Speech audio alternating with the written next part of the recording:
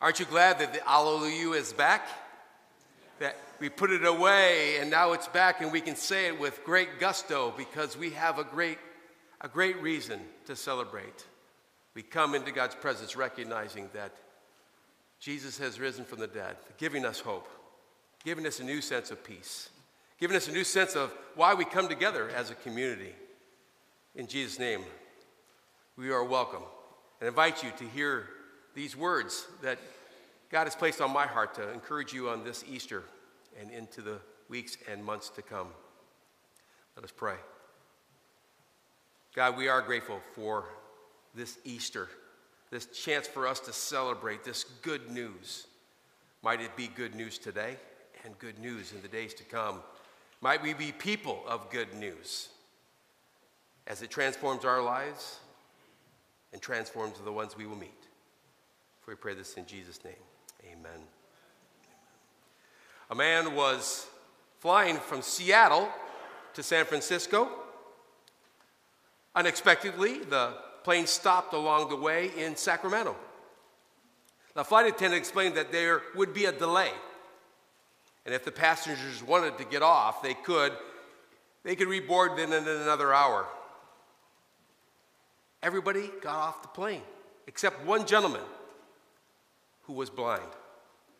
His seeing eye dog was there. It lay quietly throughout the flight underneath his feet. The pilot came to greet this man, knew him by name, said to him, "Keith, we're in Sacramento for almost an hour. Would you like to get off and stretch your legs?" The blind man replied, "No thanks, but maybe my dog would like to take a little stretch, kind of stretch his legs a bit." Picture this. All the people at the gate area came to a complete standstill when they looked up and saw the pilot walk off the plane with a seeing eye dog. The pilot was even wearing sunglasses. They not only tried to change planes, they tried to change airlines that day. Apparently, a true story.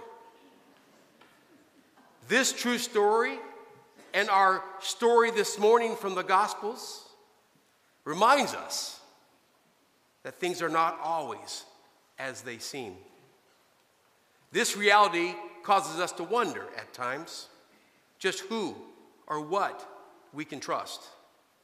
And this dilemma can whittle away at our hope as we seek to find a way forward in life. Let's face it. At times, we are a people who struggle to hope, to find hope in this world. It can be so confusing, can't it? Who can we trust? Who can we believe? These are good Easter morning questions for us to ponder. The Easter message declares, we are not a people without hope. Church, we have hope. A hope declared in history, a hope declared in our very souls. Church, what are we to make of these gospel stories? These stories that suggest that Jesus truly might be who he said he was, which is the Savior of the world. History tells us that a few years after the reported resurrection of Jesus, several thousand followers of Jesus were living under Emperor Nero's reign. It was not an easy time for them. It's reported that followers of Jesus, those early Christians, became fodder for Nero. Many were crucified. Some were even set on fire as torches in his gardens. Horrific events. Persecution. But 300 years later, through all the persecution, through all the struggle, there were millions more just like them. In all of its iterations, Christianity is said to be the world's largest religion. There must be something to this story, friends. Is it because Jesus was truly who he said he was, the Savior of the world, who will and can transform lives, can transform your life and my life, and offer the world real hope. A compelling message. A compelling message of a loving God who offers real hope and transformed lives. There truly must be something to this claim of Jesus being that long-awaited Messiah, the Savior. Is this still true? What does your heart tell you this morning? You know, Christianity began in obscurity. The first missionaries were commoners whose message appeared nonsense to the sophisticated. With some exceptions, Christianity's chief appeal was to the outcast and to the marginalized of the society. People like Mary Magdalene and a small band of uneducated fishermen, some hated tax collectors, people of questionable repute, and lepers. I love this part of the story, don't you? Because it suggests that this gospel story is literally for us all. And it challenges us to ponder again what we are striving for in this life. These were people with no political clout and little money. They're from the margins, who from the beginning were persecuted, left out. We're an annoyance to the culture around them at best. So what are we to make of this? As we remember each year on Good Friday, as the sun set on that day of Jesus' execution, Jesus appeared to be a failure. Those first century disciples must have wondered, were Jesus' promises about who he was and the kingdom of God that he would usher in, were they no more than just stories? Little more than provocative but powerless rhetoric? Let's be honest, no matter what Jesus said about sacrifice and resurrection during his lifetime, his disciples obviously did not understand it. They didn't get it. They did not fully expect Jesus to be indeed their Savior that would actually rise from the dead. On the night Jesus was arrested, Simon Peter, one of Jesus' closest disciples, didn't get it. He crumbled from fear as he denied even knowing his Lord 3 times, thus living out Jesus' prophetic message to him. And after the resurrection, on the evening of that first day of the week, the disciples were huddled together with doors locked in fear for their lives, wondering, was it really all over? What's going on? This couldn't have been Jesus' plan. I wonder how many times I've mumbled that same statement under my breath throughout my life. Well, certainly without Jesus' resurrection, it was over. Without the resurrection, there was no plan. Was it the resurrection of Jesus, the Savior, that revived the movement and inspired his followers? It's impossible to imagine that this Jesus movement could have even continued without the resurrection. Where would they have gotten their power? Where would they have gotten their conviction? Where would they have gotten their nerve to tell this gospel story? Their transformed lives, inviting others to experience it as well. And now, over 2,000 years later, here we are celebrating the power of the Easter message with faith and hope. Jesus, the Savior, is raised from the dead, right? Right? Well, let the church say hallelujah, and Jesus lives. Jesus, the risen Savior, thus becomes the center and focus of our faith-inspired hope. Many, if not most of you here this morning, and us gathered online, have based your lives on this story of hope. It's the reason why you feel like you have real purpose in this world. It's what gives meaning to your life and hope for eternal life. It's the reason why so many of our lives have been changed so radically, so different from where we were before. And we are still experiencing that change. That change as we try to deny ourselves each day and take up that cross, fulfilling the tasks that have our names on them here in this life. As we seek to follow this Jesus that walked among us, this Jesus who went to the cross, this Jesus who went to the tomb, but rose from the dead. Jesus, the Savior. It's why so many people I have met throughout the world can face complex challenges in life with courage and hope and faithfulness and even thankfulness. It was the resurrection that created the Christian church and sustains it today.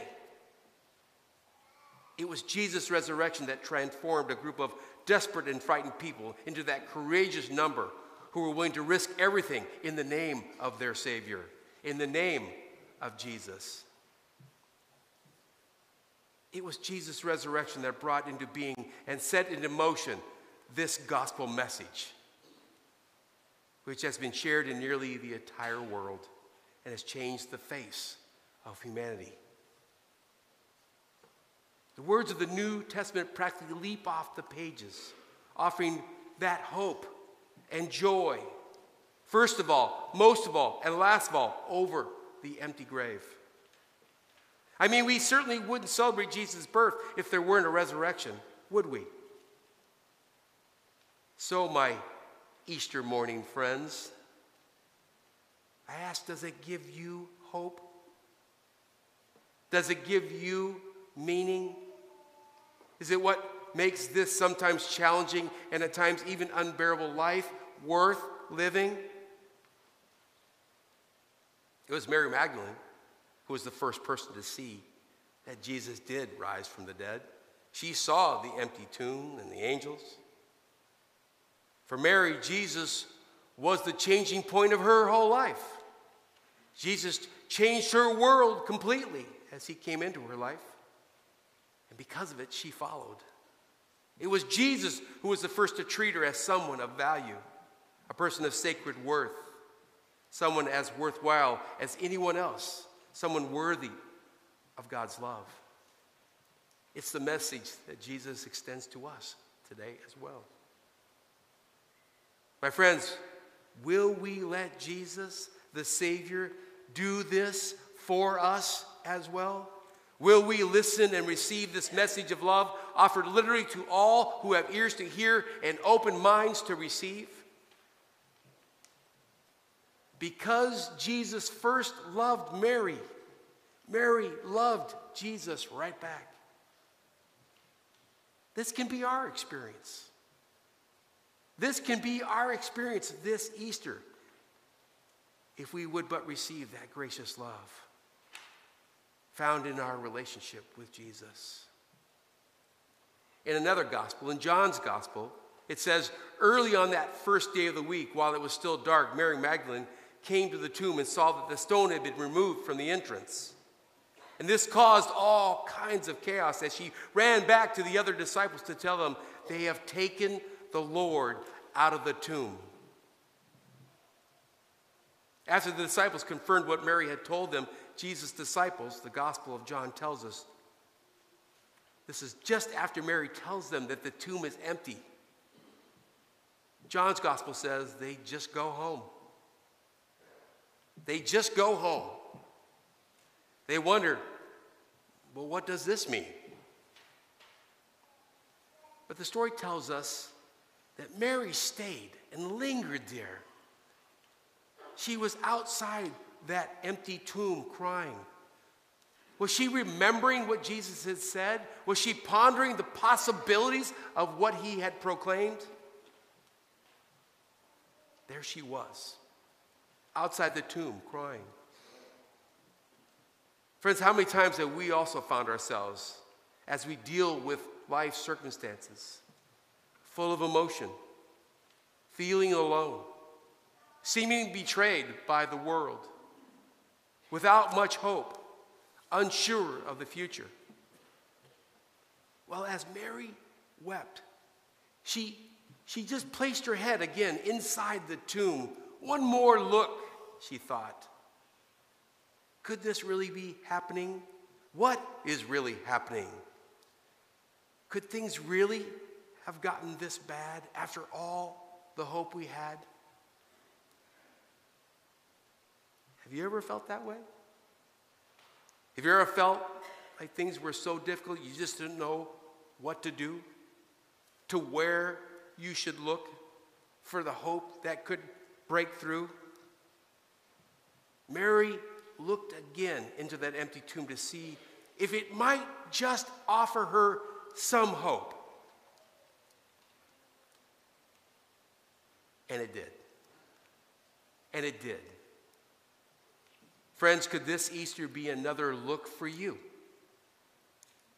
Is there hope in a risen Savior and an empty tomb for you? The other disciples, they just went home. Again, we learn from John's gospel that because Mary looked again, longing for more, she saw the angels in white seated where Jesus' body had been, one at the head and the other at the foot. And sensing someone behind her, Mary turned and again saw Jesus standing here, although she didn't realize it was Jesus. Until Jesus said, "Woman, why are you crying? Who are you looking for?" And thinking he was the garden, she said, "Sir, if you've carried him away, tell me where you have put him, and I will get him." And Jesus said to her, "Mary." Fill in the blank with your names, friends. Jesus said to him, her, you. And as soon as Jesus called her name, she knew it was him. Jesus' words and promises have never been wishful hopes as the world offers, but actually a sure hope. For God has indeed triumphed over death. And I declare to you this Easter morning, in faith, that Jesus is the risen Savior for the world. The Scripture declares and the Spirit confirms that Jesus is God, and a God of love and peace and understanding and forgiveness, and especially hope. A God who will never leave us to ourselves and never forsake us. So what can be our takeaway from this message today? My friends, there is purpose to this chaos.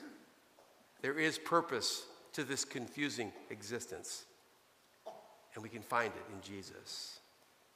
There is sanity amongst the anarchy and turmoil. We are not alone in this world, after all. Jesus has come into this world to show us what it means to live the sacrificial life of faith, to do God's work on the cross and know and declare the hope we have in this life. But what will you do? What will I do? What will we do? What will we do with this good news today? You might be asking yourself, what does it look like in someone's life if they're transformed by this good news? When they actually meet this Savior Jesus? This is a story I've shared several times over the last couple of weeks. It's just one of those stories. One of those moments in my life that I saw the profound.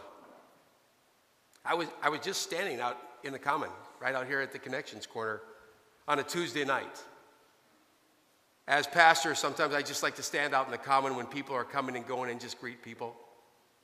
It was one of those nights. And in walked from the parking lot, a woman I'd never met before. She was coming to one of the support groups that meets on Tuesday nights. I greeted her, she said hi, and then she kind of looked past me and she said, "What are those?" And she was looking at some of these bags that we have at the Connections Corner. Some bags we put together a few weeks ago to encourage our members to have in their cars, and so when they come upon people who are signing on the side of the road, we can offer them some clean socks, some hand warmers, some granola bars, a little bit of money, and a little note. I said, well, there are these gifts bags that we have for our members to hand out to people, just to let them know that they are seen. She goes, oh. She goes, as a part of my recovery, I make those bags too. I said, really? What? That's awesome. She goes, that's not the end of the story. I said, okay. She said, after I started recovery and I realized that it was the love of God that was helping me in my recovery, that there was a power beyond myself that I could draw on to face this challenge, to face my recovery, I thought I need to do something for someone else. And so I started making those bags. I said, well, good for you. She goes, that's not the best part of the story. Okay. She says, I store them in my car, and when I drive along and I come upon someone, I just drive right by them. I thought, well, that can't be the best part of the story. She says, and then I go park, and I go get a bag out of the car, and I walk up and I hand it to him personally. I go, well, that's a great part. That's not the best part of the story. She says, I hand them the bag, and then I ask them, what more can I do for you? What else do you need? Maybe a warm meal, or maybe just someplace to warm up, or maybe a telephone to make some phone calls. Maybe there's something else I can do for you. And I go, that is incredible. She says, that's not the best part of the story. I go, I don't know if I can handle waiting. She said, here's the best part of the story. I've been doing this now for 2 years. And some of those people that I've met along the way, helping me in my own recovery, have become some of my closest friends. We spend time together. We fellowship together. We do things together. They're my closest friends. My friends, that's what a transformed life looks like. Someone who recognizes the good work that has been done in their life and then carries it out in their life for the good of others. Isn't that a great story? Don't you want to have a story like that for you? God has one for us, if we would be open to God's leading. And so, my friends, this Easter, don't just go home with this message. Let the power of God's Spirit use this message to transform you. Embrace the hope that we have in the risen Savior, Jesus. Let the church say amen. Amen. Let us pray. God, we're grateful for this message and grateful for the ways that we see transformed lives around us that inspire us and encourage us to experience that transformation for ourselves, and then in that transformation, create spaces for others. So God, as we gather here, help us to have ears to hear and an open heart to receive. And then the courage that you will continue to give us to live out this good news. For we pray this in Jesus' name. Amen.